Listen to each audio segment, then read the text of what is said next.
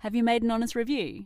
Jump onto fifthwrist.com and read real takes by real owners about their watches. And of course, get involved and write about what's on your wrist. Fifthwrist.com is your independent space to talk watches. Oh, we're back again on Fifth Wrist Radio. This is Rob and the Regulator. I'm Rob, by the way. Regulator's lurking around. Here. You're still there? I'm you're there. Yeah, oh, yeah, okay. Who cares about us, though, right? You've got us a really cool guest, haven't you? We have got an awesome guest. We've got Mr. Mo, the one and only Mo Copoletta from London. Join us. Hello, guys. How are you? We're great over this side of the world. We're just sort of struggling. Well, I am. You're doing fine over there, aren't you? It doesn't always feel like that, though. Well, look, it's great to have you with us, Mo. Some people might not know who you are. I'll just introduce you. You know, I've known Mo for a few years. He's a bit of a collector. There you go. I've missed 30 seconds of your beautiful introduction. Hope you didn't mention my previous career or anything.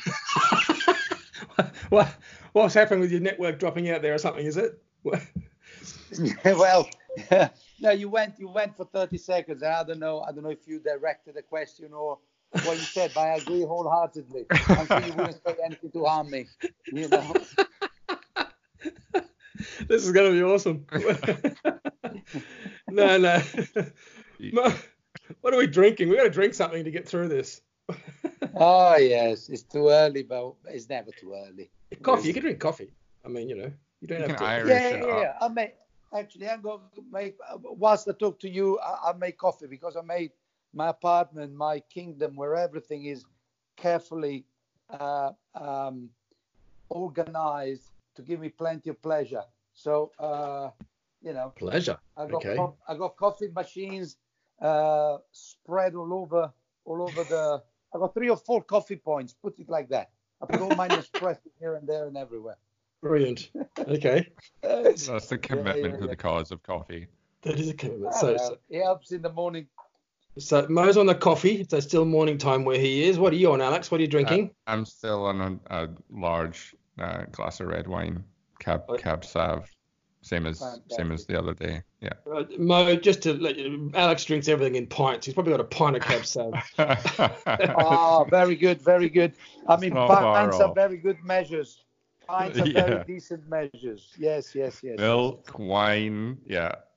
And all that, yes. Yeah, okay. What about you, Rob? I'm just sticking with the beer. It's beer o'clock here where I am. Oh, it's gonna be beer. I'm gonna have this little espresso now, and then it's gonna be beer, a cold, nice cold beer. Absolutely. You gave me a great idea, actually. Okay. Well, it's pretty boring, but it does the job basically. You know what? Fuck the espresso. I'll throw it away. I'm sorry. Oh God, I love you already. No, I drink it. Are you opening a beer, Mo? No, well, let me drink this espresso. I don't want to throw it away, you know. There you go. I'll drink this. Wonderful. This is actually my third one because we had an aperitif before because it's a bit late and it was about dinner time, but we couldn't do dinner because I had this podcast. So now the family's waiting for me. So we had an aperitif and the chips and a couple of beers. So I'm on my third, so I'll be right. It's well lubricated. Anyway. As you say, in the most beautiful moments in life, that is the sentence. Absolutely. Mo, next question, just before we kick off properly, what are you wearing? What's on your wrist? I'm not sure about worried about your pajamas or slippers. Yeah, at the moment, nothing.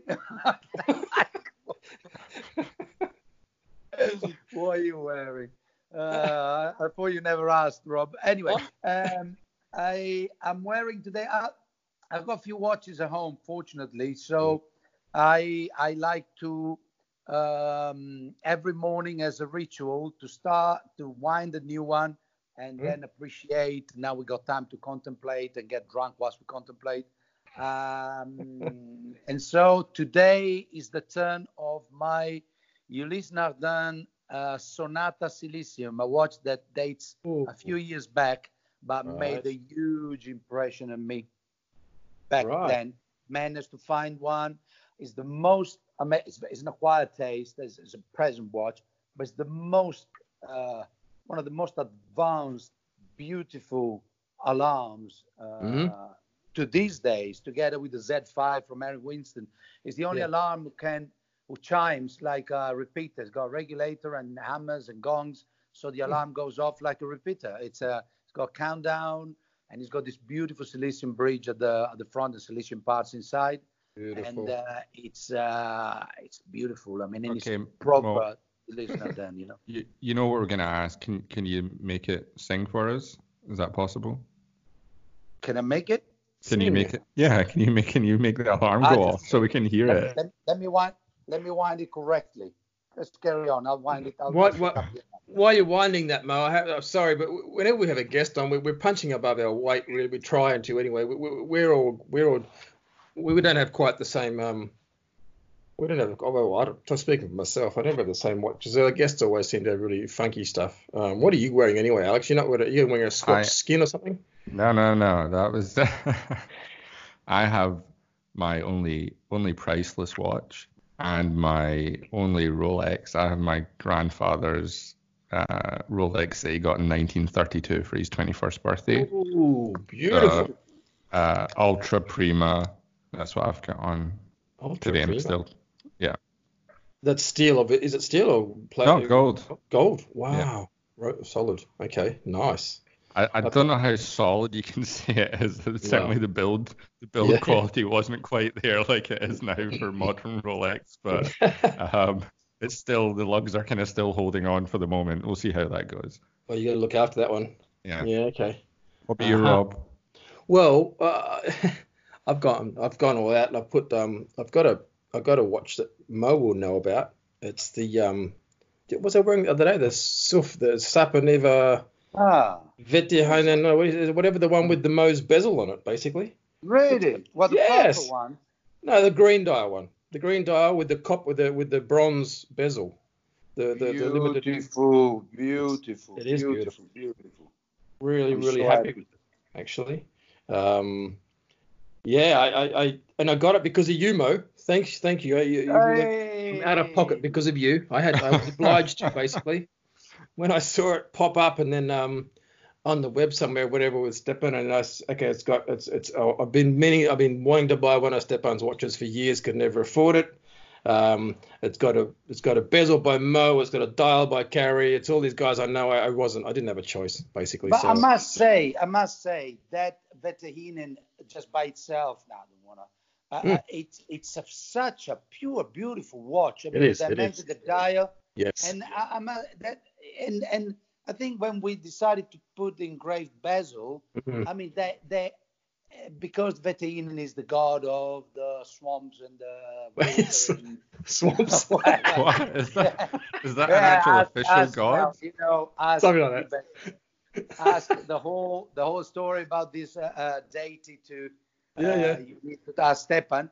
But so doing the water pattern on it worked so well. Yeah, I did. Steel, it worked well, and in the bronze, it's patina. I wear it a lot. That's my quarantine watch to venture out and do my thing. And he aged and he patinaed so well. Yeah, I know. So cool. Do you have it with the lizard strap, with the snake strap? Snake strap. Yeah, I took that off though because I want to keep it nice. And actually. My black Horween straps fit on it quite nice. I've just sort of modified a tiny bit, but it's just you have to have a soft leather strap on it, basically a black leather strap, and it's brilliant. But the snake strap is awesome. It's the snake strap is amazing. I left it there for a bit more of an exotic factor, you know. Yeah, absolutely. Yeah, I will put it. Yeah. So why are you keeping the strap nice? It's because, are you going to sell this watch in the future? That's what it sounds like you're going to do. It's your friend's watch. You're going to flip it. Sell it. Are you going to flip it after I die? Yeah, that's what he's going to do. After I die. I mean, design, but... I'm hoping it'll be worth a lot more once you cark it. So hurry up. Yeah, No. I don't know.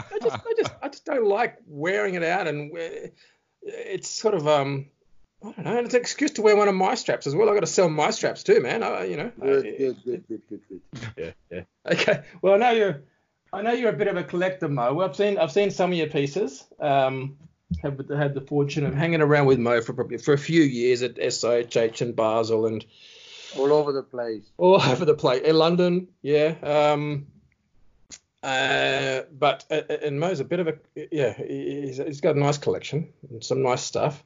I don't know what the problem you have. Hear this watch first. I want to hear this watch go off before we get into any kind of talking. Hit the button, Mo. Hit the button. Come on. Okay, I'll set it now, and just a sec. What the hell do you say? Oh, there you go. There you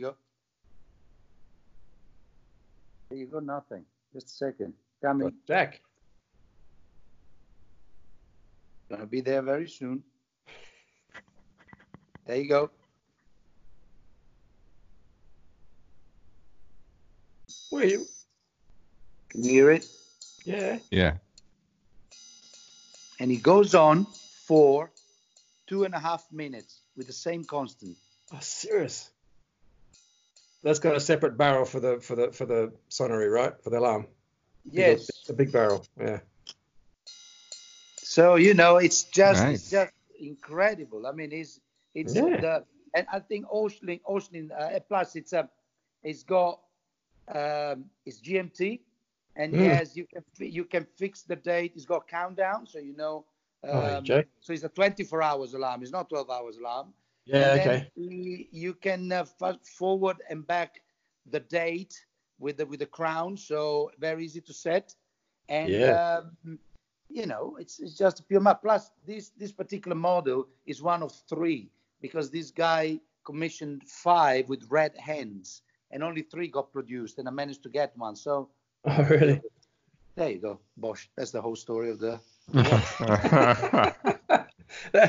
That's just one watch. Yeah, it sounds pretty awesome though. It's Yeah, I don't have a huge collection. I don't like to accumulate numbers and watches, but I want every watch to be relevant for its own merit. So it's very hard that I make a double of something.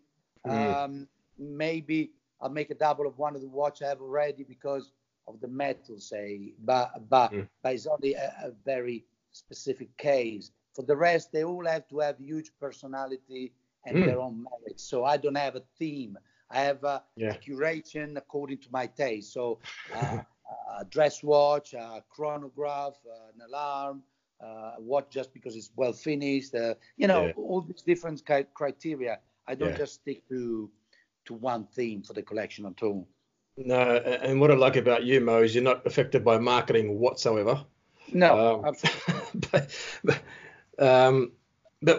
before, we're pretty unstructured here, Mo. So we'll just bang on. We'll just pop out with questions here and there, but don't expect to have 10 questions. So it's that's just how we roll. I've got something I really want to ask. And the first time I kind of heard about you, saw you, was a video you did with Waco when you were talking about your Centray that you had from Cartier.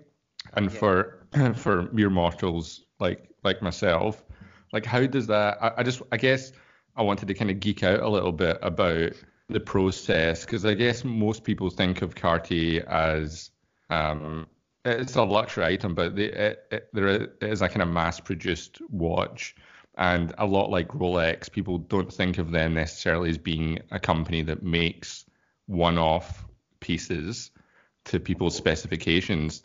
So how does that even come about? What kind of relationship do you have to have with Cartier to be able to get them to make you like a one-of-one watch? It seems like it's a step above the normal kind of Cartier crash. You need to know the owner of a very famous magazine. Okay, so that was it. Is that simple? No. I mean, okay, this is my take on it. I think the more you refine not your taste, but your knowledge, and hence your taste in watches, the more you look at what are supposed to be cliche brands or watches on a different angle.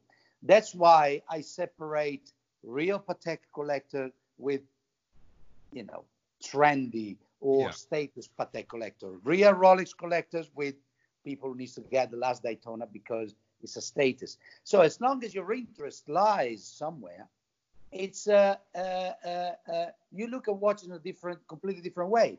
Cartier understood, I think, in the last few years that after having a decade of pyrotechnical creations that they were just very interesting, but at the same time, from the look and from the wearability, they were lacking something. They decided to concentrate back on their history, which is remarkable and which is the most elegant, rich, opulent of all histories, leave alone the mass-produced tank, American, the and everything you find in airports. But the you know, yeah, sorry, it's not derogative, but you know, it's the airport collection.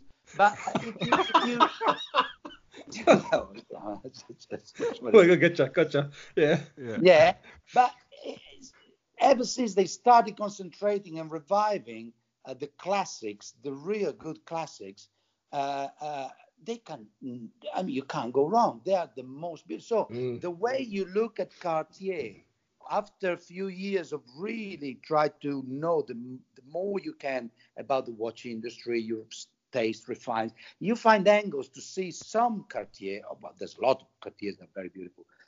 And you see them in a different way. Also, a Rolex, a simple Rolex, you look at it, you go like, but you need to give it the importance of the context you're looking it into. So you can't compare, you can't put everything in the same basket of horlogerie, a Rolex, and a Cari. You know, you need to look to give Rolex its own merits and look for what it is in that particular context. And you apply that with art, food, cars, you know. So going back to Cartier, I think one of their most incredible models, most elegant, was the Cintré. And when I got given the opportunity to customize one, to have a one-off, I just jumped on it. I could not resist. I mean, if I have to break into the Cartier world, I break into it with one of the most iconic models from the 20s, and with a one-off dial, and you know, it's the most elegant watch I've ever seen. You know, and after that, I got interested even more in Cartier. Discovered some gentlemen with incredible Cartier collection from the 30s, 40s, 50s, 60s, and you know, the charm and the beauty of Cartier is just you know, incredible. I don't go as far as George, the Cartier guy, the Cartier aficionado, you know. George Kramer, is it? Yeah, Kramer, yeah.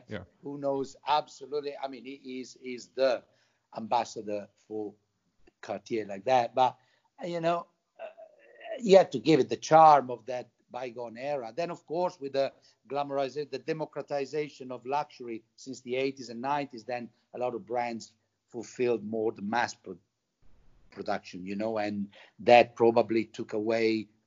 But as I said before, you need to see a specific watch with a trained eye without having too much prejudice about it. If you are a real connoisseur, I mean, then if you can come to your own conclusion whether you like it or not. But dismissing brands and watches just because of the mass production is a bit of a snobbish attitude that I think if you're really into watches, you should bypass and then make your own judgment. I guess Cartier learned an important lesson that they could do both. They can appeal to the mass market and have their more special items and not have one hurt the other, really, and run them as two kind of almost separate entities. That's kind of certainly what it sounds like anyway, and still embrace that past and that history, but make modern watches for people on the street now that like the airport collection you were talking about. Yeah, they can have it all, I guess. But but you know, it was like for years and years and years, Cartier was the graduation watch, was the asking forgiveness to your wife watch, was like seeing like no, I don't have a wife, so I don't know. But anyway, it was that kind of it was at the same level of the date just from Rolex. It's something, you buy something for Christmas. A cliche. And come on, you can't do much better than that in terms of.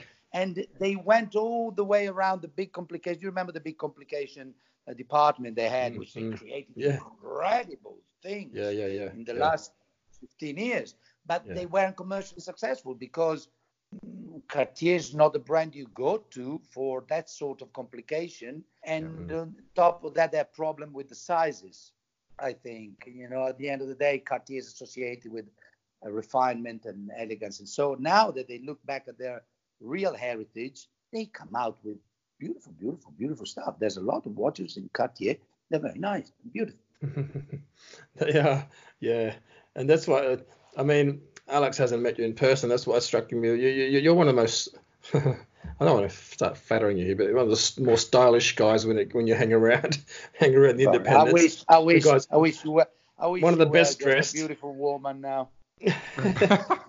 God, the best dressed, but he's after. This is the class that comes through, and that's why when we've talked about this before. And I remember leaning against the rail out the front of the Kempinski one morning after a big night, and I came out of the boutique and we were talking, and I said something about some big collector that or a big aficionado or a big collector of some brand, and you had that look on your face after you were a bit hungover, but you were looking and thinking, saying, well, yeah, but is he really a collector, or does he just buy stuff? Is he just a buyer? And it got me thinking. This is a few years back. It's difficult, people feel compelled to amass, especially with a lot of disposal. People feel they are mentally in a race to amass as much as they can. I think, despite the amount, of course, if you have a lot of, of course, if you go through a process of earning or of working hard for your next possession, you will appreciate it more than if it was a given. It's not a matter of discussing how wealthy people are and how they make the money. No. Luxury, it equals culture. Yeah. You cannot have luxury without culture. It's like when you look at paintings, if you don't have the background culture to appreciate them, they can put you in front of the most beautiful artwork in the world. You look at it, you shrug and you walk away. The same goes with luxury. If you don't have a personal journey that takes you to decide that specific item, i.e. a car, a watch, anything else, is for you because of a mental process and study, you will never appreciate what you have. That's why a lot of people just get their PA or themselves to buy the most expensive, the most status watch out there, just because they need the status to be validated by the community. Instead of making the process of thinking that I don't want to name names, but let's name names. Let's do it. Great. I don't have any interest in the watching business anymore. Richard Mille or some other, or Hublot. How many of Ferrari Richard Mille owners really got to the point of buying the watch because of its own horological merits that came after months of deciding which watch was good for them, and how many just bought it because they have a Richard Mille on the wrist? I could speculate on the percentages, but all I'm saying is you will never appreciate the technique that goes into your watch if you haven't made the cultural effort. It's difficult to buy luxury. It's difficult. You need to study. You need to be on it. It's difficult to know what you like. No PA or delegating people and the community to dictate what you buy just because you have money means nothing. You will never appreciate it. What effect do you think it would have on the industry, both the kind of the independent brands and the larger brands, if they took that whole kind of buying group away, the people who send their PAs like you talk about? If we just removed all that money from the industry, all that input of money from them, do you think it would have a positive effect on the watch industry, or do you think it would increase the art in the industry and get rid of all the crap and the shit? Or do you think it would just kill it off because it wouldn't have that? Do you think we need that money of the people that are sending out their PAs to go and buy watches to allow the people further on down the line to create the really beautiful stuff? Or do you think it can survive on its own? Well, we got a couple of points to consider here. Well, coming for your question, well, if you ask Richard Mille and Patek, they probably tell you yes, we need that money. But for example, I don't know, I'm just guessing Rolex. And but what I'm saying is, the refined collectors will never support just by themselves the whole industry. Fantastic. No, I agree. Yeah. I agree, 100%. I cannot claim that every watch should be a stunning creation that comes from the Gotha of designers to please our... No. We need everything for everybody. I mean, I don't know what percentage the aficionados of the refined collectors will support the industry, but they won't. The second thing, though, that I'm saying is, after years and years and years and years of groups and big brands of concentrating more on the marketing than the product itself, Corona side or no Corona involved, they were in big trouble. Why? Because the product is not there anymore. It's the marketing. They needed an okay product that supported the massive amount of marketing designated to promote the product. Wrong. In the long run, it destroyed the market. In the long run, it completely destroyed the market. Look at big brands in big groups. They have nothing or very little to say. And this hurts because they're made at the bottom middle level by very genuine people. Great watchmakers, incredible people passionate about their work. But unfortunately, a group is more attached to the numbers. So disregarded completely the product, just regurgitating stuff and whacking the biggest amount of money on promoting it. And people got tired of it.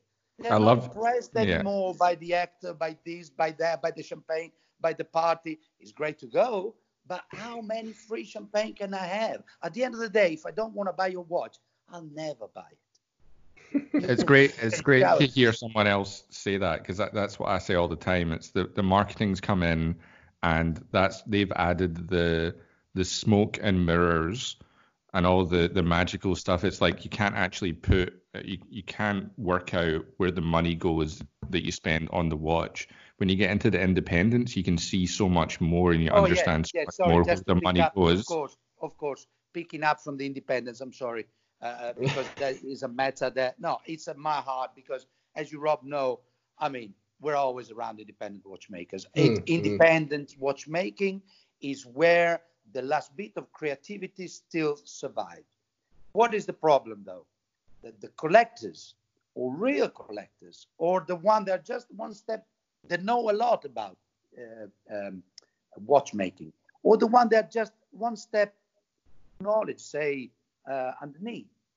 They don't support independence enough. When it's time to then buy their watch and spending a considerate amount of cash, they just go back and buy the usual things.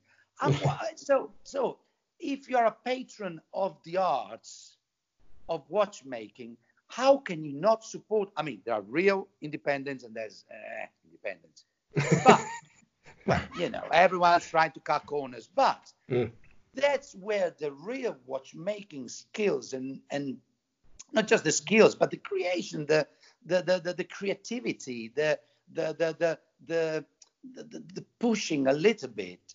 That's where Breguet spirit lies, rather than in the big brands. Do you know what I mean? Yeah. So, but they're not supported as much as they should. If we lose the independence, we lose everything in watchmaking, I think. Correct. But they're not supported. There are only a few who are revered as being. So you need a Dufour, but Dufour makes 10 watches, 5 watches a year. You need a Cary, yes, I know, but the people who has a Cary, they all have a Cary. The Bethune, I mean, or Max, we need to support those guys, because those are the ones pushing the envelope, and you can see when you hold the product. Come on, it's a different level. It is a different level. So I really hope the independent will survive this crisis. But I think because their product is more honest, people say, but it's expensive. Of course it's expensive. If you produce 150 watches a year and you have 28 calibers, all original in your company, of course your watch must be expensive. Of course it is expensive. It cannot be cheap, can it? You know, but at least it's not expensive because you showered in champagne 5,000 boutiques around the world. You know what I mean? So there's a lot to consider on the watch industry. I think the big brands need to go back and think about the products, but I think they're going to take they started taking a huge beating about they need to restructure everything. And for the independents to carry on being the independents, but their future lies in the hands of the collectors, I think. Well, I've been banging on about independence since I got back to Australia, and I think Alex probably thought we were just going to have a watch podcast, but we end up we're always going on about independence, and I'm ramming it down his throat and everyone else's throat I come across. But we know different guys. Good. Like people need to know, like you say, they need to know. Exactly. People need to go. If it's a choice between people buying independence or buying a Hublot Ferrari or something, like if it comes down to educating people and they can make the right decision, then that's the thing to do. So you're doing the right thing. It's not just you don't have to be only independents. I've got a bunch of independents, but I've got due to a tragic. We know guys like Charles and Kevin and Andrew. These guys, you know them. They've got all sorts of stuff, and this is the guy. You don't. Everyone's taste is different. That's what's great about watchmaking. Everyone's got something they love and something they like a bit less, and it'll be different for all the three of us, basically. Of course. But for example, the last 3 watches I bought were 3 from major brands. You know what I mean? But it's not because my love for independent or I put because there's always this speculation of putting the money in a secure place. I don't understand this. It doesn't apply to anything else apart from watches. It's the only speculation. Yes, I'd like a Carrier, but I'll buy a 5070 because I know that at least my investment. What? You don't say that when you go on a holiday. That money is thrown away. When you go to a very expensive restaurant, that money is thrown away. When you buy a diamond to your wife, that's definitely fucking chucked in. But it's and then you get grief back. It should have been bigger. Story of my life. But anyway, it's. But for watches, people feel compelled to think that they put the money buy what you like. Buy with a little bit of common sense. Of course, everyone would love the feeling that the purchase you made with your very hard-earned money retains a certain value. Of course, I'm not saying that, but definitely I want to refrain from buying a De Bethune because I know that if I buy a Patek, my money is better spent. I don't buy anything at that point. Or I buy a De Bethune when I know I could dispose of that money. I could do without that money. And I look at it with as my prized possession. So it depends, really, it's very, we can't generalize. The audience is so different in the watch world. With that De Bethune, with your De Bethune, Mo, you have more than one, don't you? But I've got 2, and I'm planning a 3rd, but not straight away, of course. Yeah, the one you commissioned with your the star pattern of your birthday or whatever. Wasn't yours? Correct me if I'm wrong. It was one of the first time they did that, and that they sort of make a bit of a thing out of it afterwards. Absolutely, it was the first batch of 5 or 6, I think. As soon as it came out, right? Okay. In fact, my blue is not as deep blue as it is these days. It retains a more light approach. But you can see, but by flaming it at that level, it gives different. It really looks like a galaxy. Now it's a flat, bright, iridescent blue. Back then they used to give it a more natural effect. And when you see the droplet and the stars on that dial, it really looks like a galaxy because it's got this pattern through it. It's got this texture. And I like it even more. Today's is more, striking. But back then it's got a charm that today's blue, because the markets want even more, striking blue. So that's why they told me even more. Yeah. But I love mine for that feature a lot. Yeah, okay. We've looked. I know you're a big De Bethune fan, and we all are. We hang around in the salon there, in the Beau Rivage, whatever it is in Geneva. It's and every year, and this has got some awesome stuff. But talk to us a bit about those guys. You're you've been to the factory, you know them pretty well. Relationship with them, again, it's all about the relationship with the guys behind the brand, isn't it? Yes, absolutely. I mean, I became very good friend back then with Alessandro Zanetta, son of David, which was in charge of everything. Then, of course, the Zanettas got out of the picture, and but in the meantime, I acquainted very much with Denis, which is, I think, it's very difficult to make a list of like a billboard or chart of best watchmakers, but Denis definitely ranks in the top. Top 3-5. I mean, what they did with De Bethune, with production of 200-300 watches a year, they developed, 25, 26 calibers. But I'm not talking about developing a caliber. I'm talking about inventing brand new calibers. From chronographs that go beyond expectation to my God, to perpetual calendars and digital jumping out. Crazy for a brand like that. So then I got to know Pierre, of course, very well as well, and I always kept them in very good touch with them, because I think the brand, which finally seems to have gotten out of a very dark period in the last 2 or 3 years. Ever since then, Pierre got more hands-on in the last couple of years. I thought, because Zanetta was out, I was like, well, let's see what the road to. And instead, they came out with incredible watches. That diving watch, which with a regulator, the lights and stuff. Come on, seriously. I mean, a bit novelty, okay, but it lights up horologically. Got a little dynamo with to light up the LEDs. Yeah, it's pretty brilliant, really. Yeah. That was with him, wasn't it? Pierre's still there, right? Pierre Jacques. This is he's still there, isn't he? Pierre. Yeah. Plus the Stradivarius. Stradivarius. Stradivarius, and the yellow tone. I mean, you yellowed the titanium, it looks like gold. Come on. Breguet would be proud of the Bethune, I think. Nice stuff. Yes. But then I remember you looking at a few years back at SIHH. There's a Gégé, which is pretty nice. That little reverso, the crimson dial reverso. Did you ever buy one of those? Yes, I bought the Rouge. Rouge, yes. Reissuing the 19... Beautiful. 2021. Yeah, the Rouge, the lacquer, the very first red lacquer. Then they did another version, which was a little bit more maroon, but with the seconds, I think. But I got the very first Rouge. Beautiful watch. Beautiful. Beautiful. So with you, we're not talking about a massive collection of hundreds or thousands of pieces. More of a deep collection, from what I can gather and what I've seen on your wrist here and there. Yes, I don't like to buy.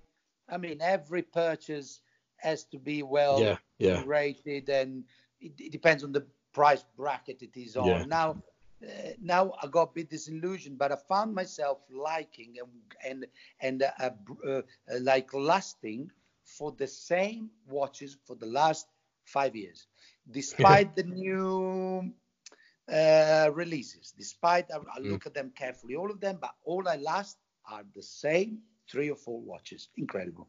I don't understand if it's because of my lack of interest, but I don't think it's lack of interest, because I dedicate 2-3 hours a day talking and looking and researching watches. So I don't think my interest has diminished. But what moves me, I wouldn't depart with money for a lot of watches these days.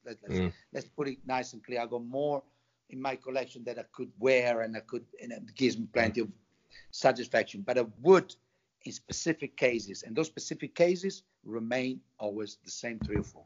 Correct? Yeah.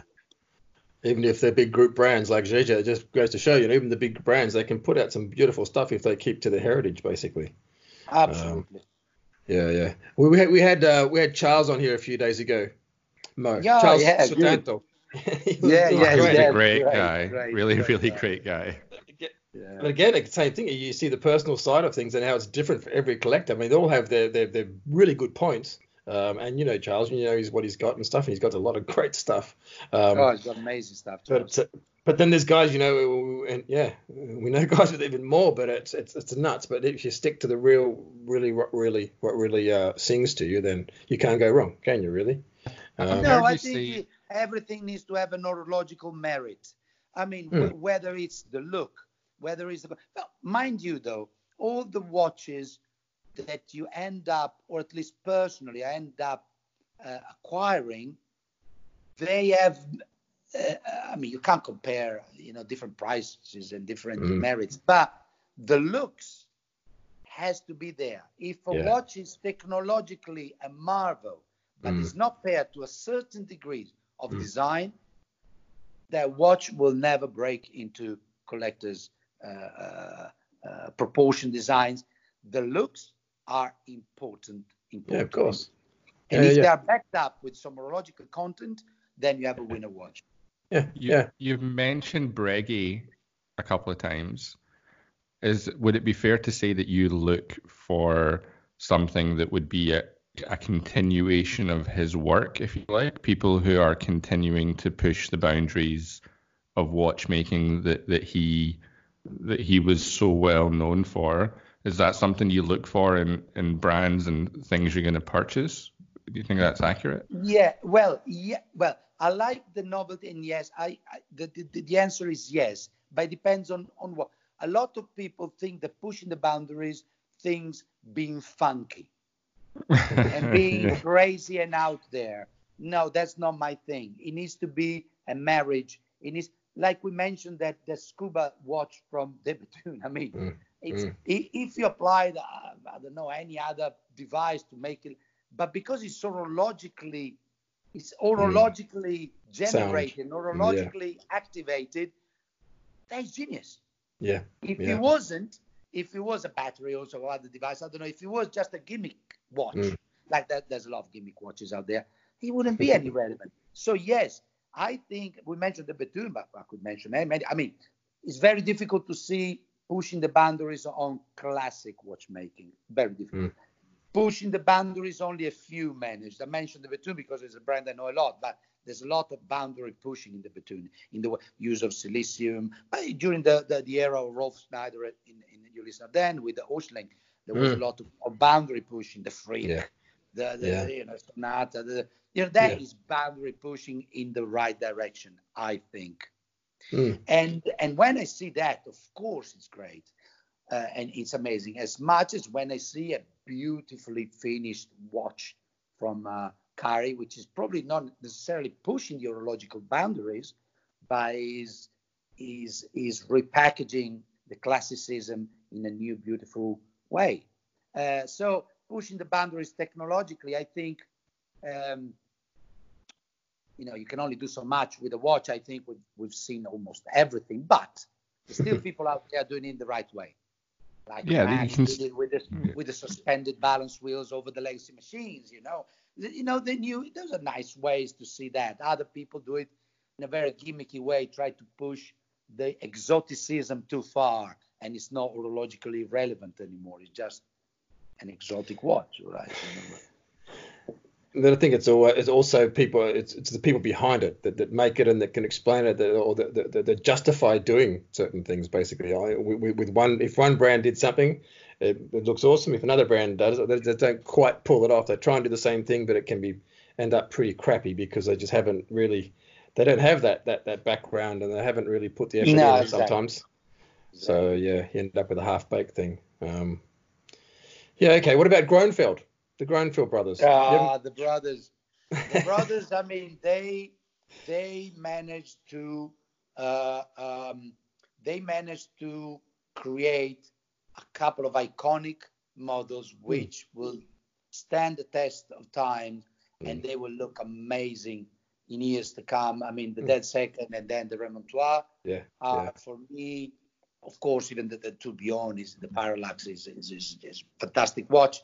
But maybe because we have like an abundance of tourbillons. That's a problem. In the last 20 years, that when you hear tourbillon, they managed to create a different effect of going like, oh God, give me. But very few tourbillon managed to impress me because of the abuse of the device, the abuse of the word. Oh my God, it killed me. But the other one. I mean, those models are just incredible. The Remontoir is awesome. And the originality of the bridges of the movement, because let's face it, it looks Groeneveld. It's just their language. Their language. Yeah. So I got nothing but admiration for the brothers. You know, it's beautiful watches. They ooze opulence and they ooze as much opulence and refinement as much as the brothers ooze beer. Exactly. That's what I was going to say. And they know how to drink. That's the best thing about them. Can I ask a question? That, like, when we've had Charles on the other night, and we're talking more and more, and I'm expanding my mind a bit about independence, I never hear anyone talk about FP Journe. Is he not, like, just let me into the kind of inner sanctum, if you like. Is he not rated by the people who are truly independent? Is there something that I'm unaware of? I've heard whispers of issues and stuff like that with movements from collectors and stuff I've spoken to, but is his stuff not? Is it just not rated? Does it not cut it in the high end independent collectors world? Well, FP Journe is a different universe. First of all, then you can claim that Rolex is an independent and AP is an independent. So yeah. They are, but you know they're not. Journe is the epitome of success as being an independent. Journe opened boutiques that to these days are still open and thriving. Journe created watches which are icons, and they hold their values on the secondary market. Journe created beautiful watches. He is an independent. He's an independent who structured himself a bit more than the guy in the cabin in the mountain who does 10 watches a year. He created a brand strong. Now he let some investors in so to guarantee the future of his brand. And Journe, as a whole, is the best watch brand out there. The best watch brand. Because does that spoil it though for collectors? No. He retains all his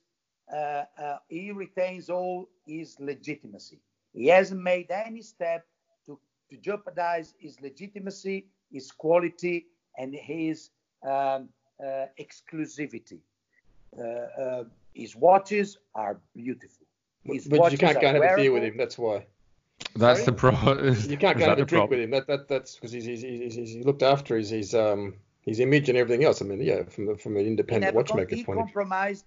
He let investors in, but he let them in partially, and he let them in with a percentage. So to guarantee, to give the message of his collectors that the future, because an argument with independence is when the independent will die, who will carry on? I will end up with watches, no one will service, blah, blah, blah, blah. And all this crazy. By the time he dies, you'll be not far off, mate. You know what I mean? You'll be gone after a few years too. Who gives a damn at 80 if no one can restore my De Bethune? I'll be caring more about my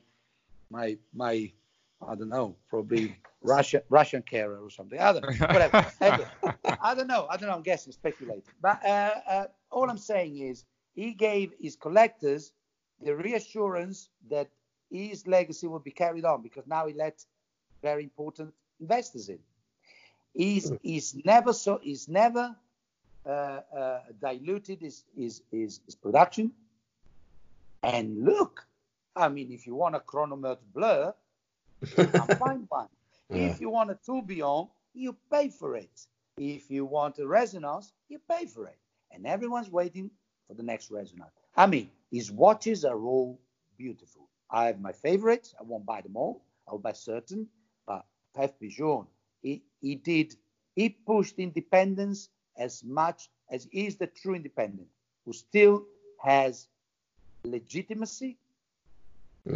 Yeah, but true. Structured himself with boutiques, and he never closed a single one. That's success. That is success. You can't claim that AP is independent. That's completely different stories and a different demographic. Completely different. We're talking about chalk and cheese here. I guess I just hadn't heard his name said recently. I guess that was the thing, and it was making me ask questions. I was hearing about De Bethune over and over again, Gronfeld and Carey and stuff like that, and I was thinking, oh my God, there must be something about FP Journe that I don't know that people aren't telling me. So that's why I asked. It's because FP Journe structured himself with boutiques, and he structured himself like a brand, but keeping the numbers as an independent. Because don't forget that he never diluted his product. You don't find FP Journe at the airport. No. You know what I mean? He never tried to go commercial. He never tried to go commercial. He always pushed the boundaries. Whether you like or not new releases, he pushed it. And his original models became icons. The first Octa, I mean, not talking about Resonance and Tourbillon, which are in the Olympus of icons, but his first Octa line watches, they were revered as being, they were beautiful watches and revered by collectors as being, you remember his Ruthenium limited edition, his black label, black label watches, there's not a bad one there. These mother of pearl dials, there's not a bad one there. So he structured himself by never sold out. So, yes. What about that big one he did that was covered in diamonds, though? I mean, come on, that was pretty bad. That was the only. I don't personally. He did one. I remember seeing one. It was when they started on Instagram, and there was this one, and it was just encrusted with diamonds, and it really pained me because I was always singing his praises. Not that he needs it from me anyway, but it just seemed like so kind of totally out with the FP Journe world. And I think it was after the Chanel deal where they bought a percentage. And I was like, God, if you let these bastards in, and they're going to make you make all this diamond shit. If there's one thing, I don't know much Mr. Journe, but I know a bit Mr. Journe. And I know him a bit through friends who are very good friends, of his. And believe me, if there is a fighter out there, if there is a warrior out there that doesn't conform to the quick, he loves the buck, don't get me wrong, but he'd rather die before he gives away his virginity. You know, no. He'll punch you straight in the face whilst being drunk. He's a proper rebel. You know, he's from Marseille. He's a fighter from Marseille, south of France. Rest assured that as long as he's at the top and in charge of his brand, Mr. Journe, that's how he's going to run his brand. Well, that's what I heard. A tough cookie. He's a tough cookie. Yeah, I had heard that one of the watchmakers that I work with, their friend works for him, and they say he's pretty immovable when it comes to his beliefs, and you can't really sway him one way or another or convince him of anything. It is very much like he has a very strong vision of things, and there's not really much that can change that. So it's good to hear that from other people as well, I guess. I think it's just as well. He's that's why he's probably not accessible, because he's a pretty hard man, and that he does what he knows is he wants to do and what's right. And you can't just rock up to him at Basel like you can with the Groans and have a beer, because that's his whole. No, but you know also what his vision. Yeah, of course. Paid back in terms of product placement and in terms of aftermarket prices. His watches, despite, I mean, of course, the Dufour goes up, a certain car, I don't know, whatever. It's only Dufour and Smith who holds this, I think there's 3 watches there. For him, his watches retained certain degree of value that allow him to be so confident about what he does. Yes. Because a lot of other independents can't claim that. Unfortunately, sometimes they go back in favor, but sometimes you can find them for almost nothing. Max has had to fight with his teeth and claws in order to calibrate the amount of market out there and make sure they didn't drop, and he dropped anyway, but then he didn't. And it was all this puppeteering behind, other brands. They went, 80% off. Journe watches, despite having a bigger production, they held their peace. Hence, they gave him, which didn't need any confidence, more confidence, because the guy is confident. But definitely he wasn't beaten down by the market that he had to at some point, even him giving up some of his arrogance. Don't get me wrong, he's not arrogant man. He's just a resolute, confident man. To give up some of his resolution and his confidence in order to make his company survive. his company survives anyway. So he's even more the guardian and the testimonial of his own brand. And isn't that what we all hope for the real good independents? I wish the Bethune was like that. I wish all the others were like that. I wish they were all like that, the independents, you know, because he perfected he made the circle really round. He's an independent who adopted some market strategies in the it's horrible to talk about markets when we talk about emotional pieces like watches, but he is the perfect marriage between structure and keeping the independent spirit. Fantastic. Number one. You don't have one yet. There's not another one. You name me another brand that managed to do that. There's not another brand like that. True. Well, so you don't have a Jaune yet, FP Jaune yet? No, not yet. I do. Yeah, of course, yeah. I have Resonance. Oh, yeah, Resonance. Yeah, of course. Okay. Yeah, I have one for Platinum, Grey Dial, the classic Resonance Rose Gold movement. Mm-hmm. Stunning. I've only really talked to him a couple of times, and he's a bit. He's not as easy to talk to some of the guys. He's a bit standoffish, but. Well, no, it depends on one context. If of course. Drink, if you're out with other I'm friends, never going to buy a watch, probably. You know, you know, I said about my Resonance really is the one that describes it, the man the best, because it's the most difficult watch to wind in history. Yeah, that's right. You've cut yourself. Right. I remember that story. You hurt your fingers. You develop calluses. What? So it's what a bit is like this? him. You cut yourself? Yeah. It's a bit like him. He's so hard to handle and so hard to get it to work. But when you manage, it gives you plenty of satisfaction. God, you're a real watch lover. I bet he could put a bigger crown, and he could put the crown at 3 o'clock, and I bet he could make it comfortable. But he decided on purpose to piss people off. Fantastic. Fantastic. I like him more. Bothering more people, great. Yes. Mo, can I ask?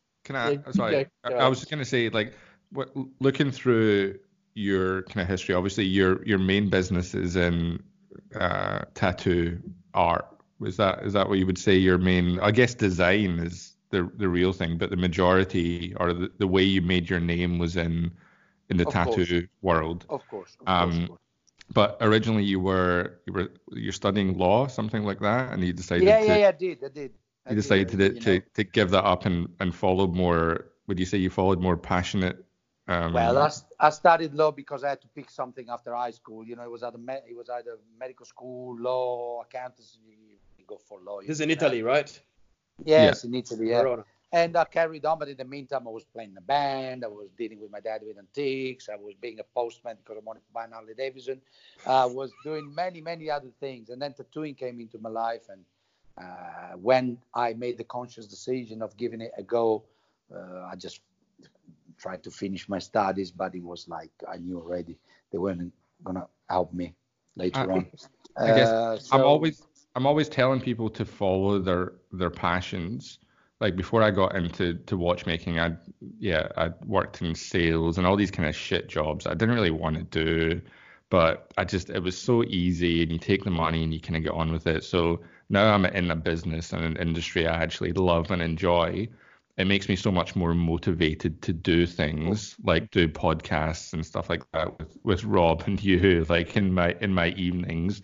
And when I'm looking at your career and you get into the tattoo world, but then it just seems, I guess I want to get across to people, when I look at your career as a whole, it's very much, if you follow your passion, you can do whatever the fuck you want to do, basically, because you were in the tattoo world and you do work with watch brands and you've done stuff with Rolls-Royce.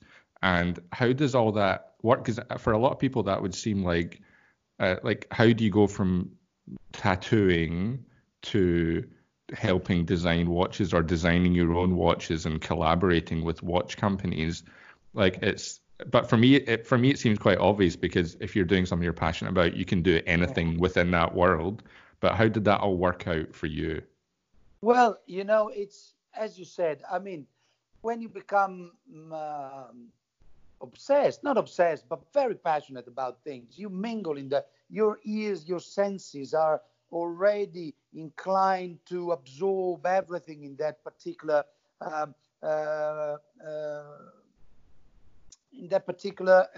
environment. So it's a process. It doesn't come overnight. You develop a tattoo career. You say majority of the things you were supposed to say because you tattooed for 20 years. You get dragged into a new world of design bit by bit. Then the first possibility of a collaboration starts. Then you do it best you can. It turns out to be okay. It leads to another one. It's break by break by break. But if your senses and your passions and your attitude towards the change are not ever present 24 hours a day, the change will never happen. So you need to make a shift the way you want, if you really put your mind to it.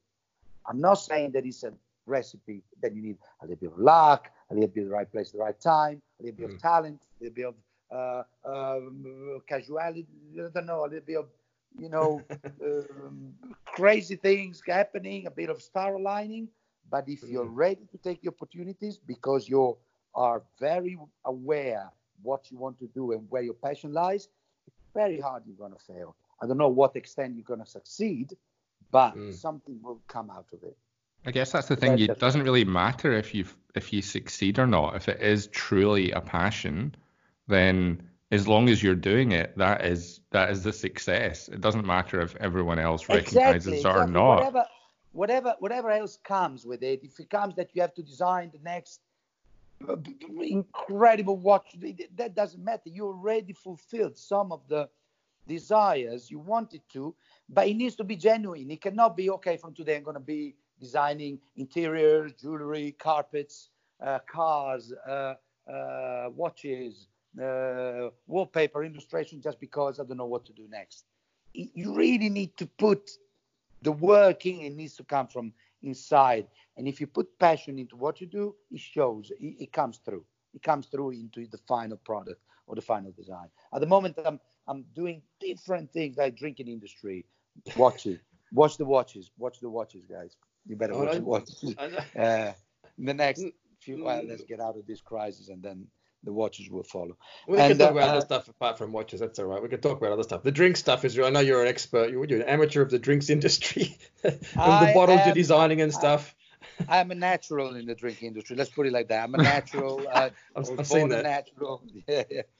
I won championships. My best moments were drunk. Those moments of my life. So I don't remember them, but that's what people say. And so the drinking industry is giving me a lot of work at the moment. As I said, interiors, designs, illustrations, a lot. Watch industry, jewelry. What else is happening at the moment? Are you into cars, Mo? I mean, I saw the article about the 356s and stuff. Are you into cars? Or what's your... Oh, now you're talking.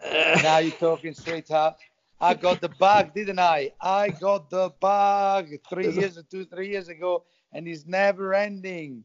It's never bloody ending. It is what I just got delivery of 3 new books today, and I'm on it. I'm on it like I was with watches, like I am with watches. I'm just on it. And I'm lucky enough to have purchased a couple of little numbers and taking the delivery of a second one and possibly a third. The second one for sure on my birthday on the 14th of July this year.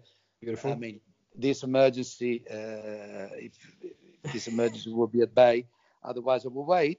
And not Italian cars. No.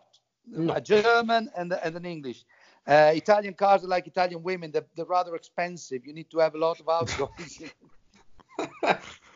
I'm not saying German women are cheaper. I'm not saying that. Jesus Christ. No. I didn't mention the English. But anyway, it's not Italians. A German and an English. What's the English one? It's an E-Type. It's a Series 1 E-Type. Of course. The phallic symbol. But it's got a hard top as well. So with a hard top, it's just like incredible. It's beautiful. And that's going to be finished by July. It's going to be delivered by July. Let's see. Sweet. And it gives me a lot of emotion. The car world, the vintage car world, means a lot of to be. It's more of a minefield than the vintage watch. Yeah. Oh God, man. Unless you deal with vintage Rolex, that's a bit of a minefield. Yeah, the proper criminals, like criminals. Is it is it a 356 or something else? 356, yes. B series 356 coupe. Right, not replica, real one. No, but the replicas are nice. I don't mind. There's nothing wrong with a decent replica. Yeah. But I'm not replicating anything. I wanna act age appropriate. Nice. Oh well. Fully restored though. Fully restored is like factory specs, like beautiful. Brand new car. Yeah. Wow. Okay. I was really gonna ask you what your main passion was, but I've just realized your main passion is passion. That's Passions. it. Yeah, having passions for different things is passion. But if you had to actually just pick one, though, if I was going to be a total bastard, which it has been known for me to be a total bastard, if you had to just pick one passion, what would you go for, Mo? It's very difficult. Passion is every. I mean, I'm gonna steal that quote you just said.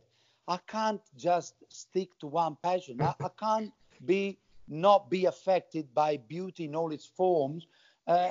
Coming from an object, a statue, a thing. I'm passionate about my handkerchiefs collection. I don't know. I need to embrace. I like the most futile things together with the most incredibly exclusive ones at the same way. When my mind starts going in one direction, I need to acquire information. I need to enrich it. I need to know. I need to be not because of a pedantic didascalic knowledge that I need to be there, but just because I want that object, that particular thing, to give me the full potential of its beauty. Because there's no point to give a Philippe Dufour to anyone that doesn't know about watches. He looks at it and what? If you don't have the knowledge before of knowing what. And I want to know as much as that object is ready to give me back in terms of pleasure, whether I own it or don't own it. It doesn't matter. So I cannot pick. I cannot say watches because now cars give me shivers. I cannot say cars because watches, I'm in love with them. I cannot say women. 1920s sculpture, which I have in my flat because I love that. It's I cannot pick one. I cannot pick one. Like no, that's true. Like that's true love. Like my drinks, I cannot pick one. It depends. I said drinks, Bob. I could have said something else. You could have said something else. Yeah. No, all good. I cannot pick one. That's safe space. Brilliant. Can I just ask one? Can I just ask one more thing? Sure. Just one more thing. Sure. So away. with your kind of collaborations with different watch brands, and I know what you were saying. You were saying that you kind of took projects and then things built on that, and then you had another project and it kept on going and going. What was it like to? And I know it's probably the same for all the things that you do because you make things and design things and create things. But what was it like going through those steps and having something at the end that was truly your vision, within a field that you're passionate about? Like, because most people don't get to experience that in life. It's something people don't even dare dream about, something like that. I'm so glad we're having this conversation, like not just this, but all our conversation, because we spoke things that have been preaching for years and that people don't seem to get. The creative process of anything is more interesting most of the times of the final product. I mean, the original sketch of something, the rough sketch, the pencil, the graphite sketch you do are the most powerful and the most, they convey the first dynamics and beauty more than the final object. If you see designs, original designs, they're beautiful. Brands started to know that a little bit, but no one as yet come with a clever, beautiful way to show the creative process behind a watch or anything else. When you're in front of a painting and you look at it and you go like, nice, but then someone comes to you and start telling you why this painting was painted, what's its symbolism, look at this picture of it, you have a whole new perspective and a whole new understanding and enjoyment from that piece. Same goes with watches or any other object. No one managed so far to demonstrate, apart from the guy doing guilloche when you are drinking champagne and the other one regulating the barrel while you having canapé, whatever. Poor dancing monkeys, leave them alone. Fuck, people are drunk. They came for the champagne. But this is why.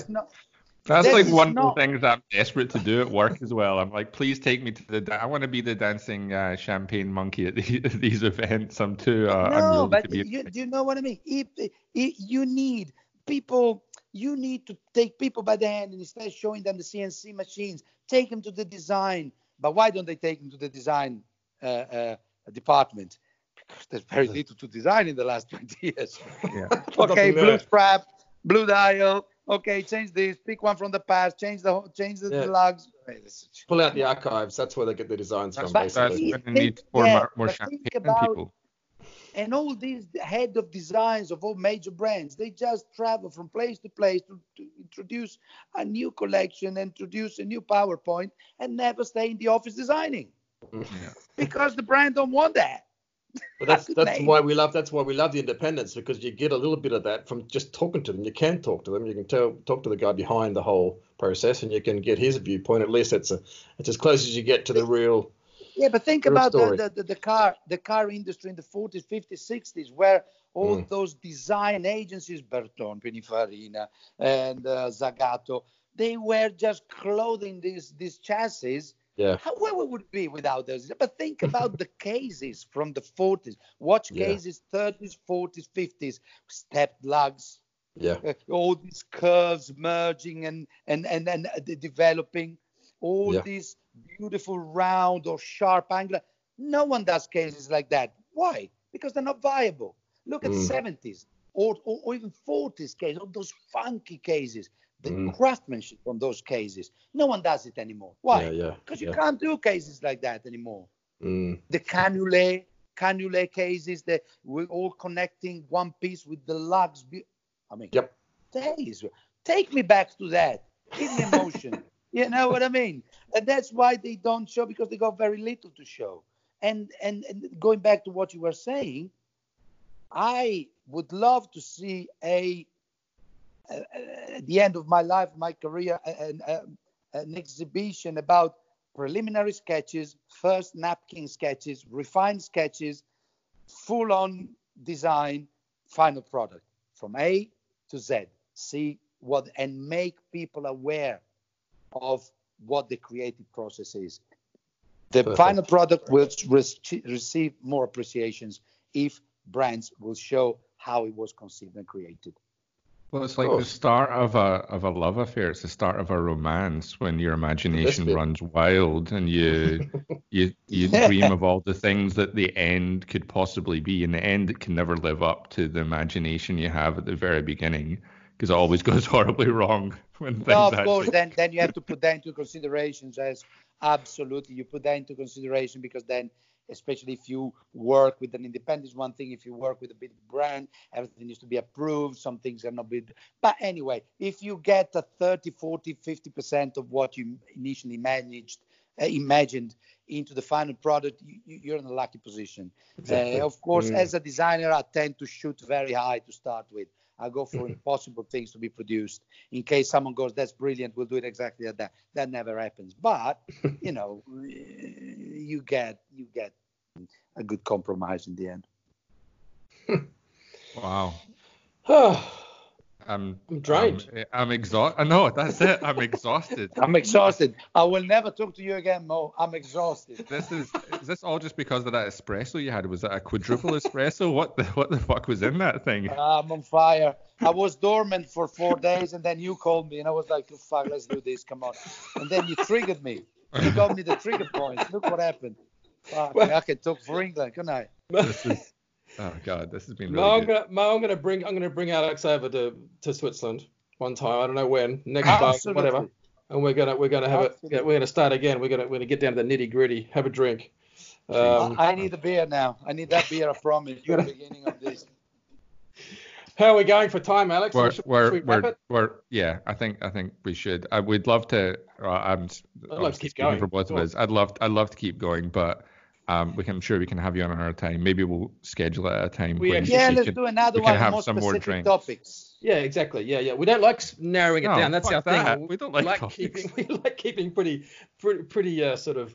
Yeah, but in case something springs up that requires more attention, we'll bring it up. Yeah, take some notes. Yeah, exactly. Okay, awesome. Hey, it's been awesome to have you, Mo. What's your do you do Instagram much? I see you on there occasionally doing. Yes. No, I do it. I mean, someone used to do it a little bit for me, but now I like to look after it because it's nice, it's personal. I don't boast much about, but it's more about work and work. I put what inspires me, what I do. Who do you follow? Is there someone we should follow? We should be looking up. Doesn't have to be watchers, but something artistic or watchers or who's your watch? I really like George for Kramer for the Cartier. I like Ronnie. He's got that Audemars and Patek vintage collection that is, my God, every time. Who's he? What's his name, Ronnie? The exact handle is. He did a review on the website. He's serious? Oh God, he's got some. Yeah, Ronnie Madvani. Ronnie _M_29. Yeah. And he has a beautiful vintage collection that he pairs with the Art Deco little statues, and it's right. His collection is all passion. When you look at it, there's no doubt. When you it's oh God, it's so beautiful, and there's nothing show-offy about it either. You can never. It's no. It's understated and beautiful, but at the same time extravagant when it comes to the actual design of things as well. He's a really, I've spoken to him a couple of times on Messenger, and he did a review on our website. So yeah, good. That's a good choice. Yeah, Mo, by the way, Alex has this great website. We have this website called The Fifth Wrist, where the owners' reviews of watches. So it's not just PR crap. No PR crap, in fact. It's owners. And no ads, nothing. It's not hot. Well, I won't mention the others, but you go in there, the guys, you do a review of your watch. It'd be awesome if you could do some of yours. Actually, it's not that I'm trying to push it. I don't care. And so we get some nice reviews on there and some of owners like that's this guy basically. But that's a good one to follow. I don't think I was following. I've heard of him, but I'll have to make a note of that. Yeah, he's got some. Make a note. Cartier Crash, and he's got some really beautiful Cartiers and the Pateks that most people wouldn't think of when they think of Pateks. He's got a really great collection. That's a good choice. Yes, absolutely. And it'd be awesome to see you on there, Mo. Do a few reviews. You can be as. God's sake, you're so demanding, Rob. Jesus Christ. No. I'm just saying. He's just take note. Go on there. You can be as off the wall as you like. You can say whatever you want. No one gives a flying. Anyway, God. We'll get him on for a couple of podcasts first, then we'll hit him with the hard stuff later on. Okay, we'll get a couple of drinks into him next time. You just had a coffee this time. Next time, need to wine and dine a bit. Given the time, I'm gonna equip myself with a few cold drinks. At least I will. You will hear me slurring my words as it progresses. Excellent. Something to look forward to. It's normally just me. Okay, Rob, who are you going to recommend to go for? What was I going to? I've forgotten now. Hang on. Independent in Time. Tim from California. Tim and Jana. Yes. Independent in Time, all one word. Independent in Time. He really supports the indies. Tim is a great guy, and his wife Jana, great people. We've known them for a few years. That's a nice account. He's always got some cool pieces. He has some new stuff as well. New up and coming watchmakers and some old classics and. Nice picks. Very nice people as well. Yeah, Yeah. My pick for Instagram for people to go and follow is 24H Original, and he probably has the most beautiful Grand Seiko that I've ever seen in my entire life. Yes. And you'll if you go and follow him, you'll see it. Just the dial, everything about it is I saw it and it just absolutely took my breath away. And I do like Grand Seiko, but this, I don't know, it just did something to me. The dial and the case, and I guess it's not very Grand Seiko by modern standards, but yeah, it's the same thing. Like end up speaking to this guy Danny on Instagram for a little while and messaging backwards and forwards about the watch and stuff, and just learning about him, learning about the watch, So that's, I think everyone needs to go and look at his vintage Grand Seiko. 24 original. 24H original. 24H, sorry, original. Yep. Okay. Mo, thank anything you else? So much. It's been awesome. It's fantastic. No, I really had a lot of fun. I mean, thank you. Yeah, look, that's casual. It'll be much better once we start relaxing a bit. Next time round, we can really get into some shit, right? Yeah. Exactly. Oh no, actually, I need to. Sorry, I'm really sorry. I know we're well over in time, but I need to ask one more question. Please. It's something that a couple of the watchmakers at work and I have had this conversation for a while. So I have an 861 Speedmaster movement tattooed on my arm, and we always have this kind of competition of what could possibly be the most bad taste watch tattoo, and people have talked about having the Longines wings on their boobs and stuff like that, all that kind of crazy shit. But I had to ask while you're on, do you have any watch related tattoos yourself? Have you ever done any watch related tattoos? Well, I don't have it on me, but the most notable watch related tattoo, it was made on a watchmaker, and it's on Stepan Sarpaneva, his own moon with a logo on the crown, which I think suits him so. That's a pretty cool tattoo. Wow. Yeah. It suits him so much, and it's Stepan all over, and that is my most notable one. I really cherished that moment. It was a very beautiful night with the Gromfeld in the studio. I'm sure everyone was there. We drank a lot that night. You can see from the tattoo itself. But that's great. You want somebody to do a watch tattoo though who's into watches, because when my friend did it for me, and she kept on coming back with drawings, and I was like, no, you need to it has to be right, because if some watch guy sees this and the watch movement itself isn't correct, like I'll never live it down. You need to make sure it's right. So you really want a tattoo artist. So at one point I'll need to get some watch related tattoo by you. I'll have a think about it. Maybe you can do it when you're drunk one night when we're out. Absolutely. It'll be my pleasure to ruin you. Yeah, I look forward to it. Thanks so much. All right. Really appreciate it. Thanks, Mo. We'll talk again. Ciao, guys, and thank you for having me. Fifth Wrist is by the community for the community. We would love you to join the crew via our group chat on Slack. Email us at contact@fifthwrist.com and join the movement.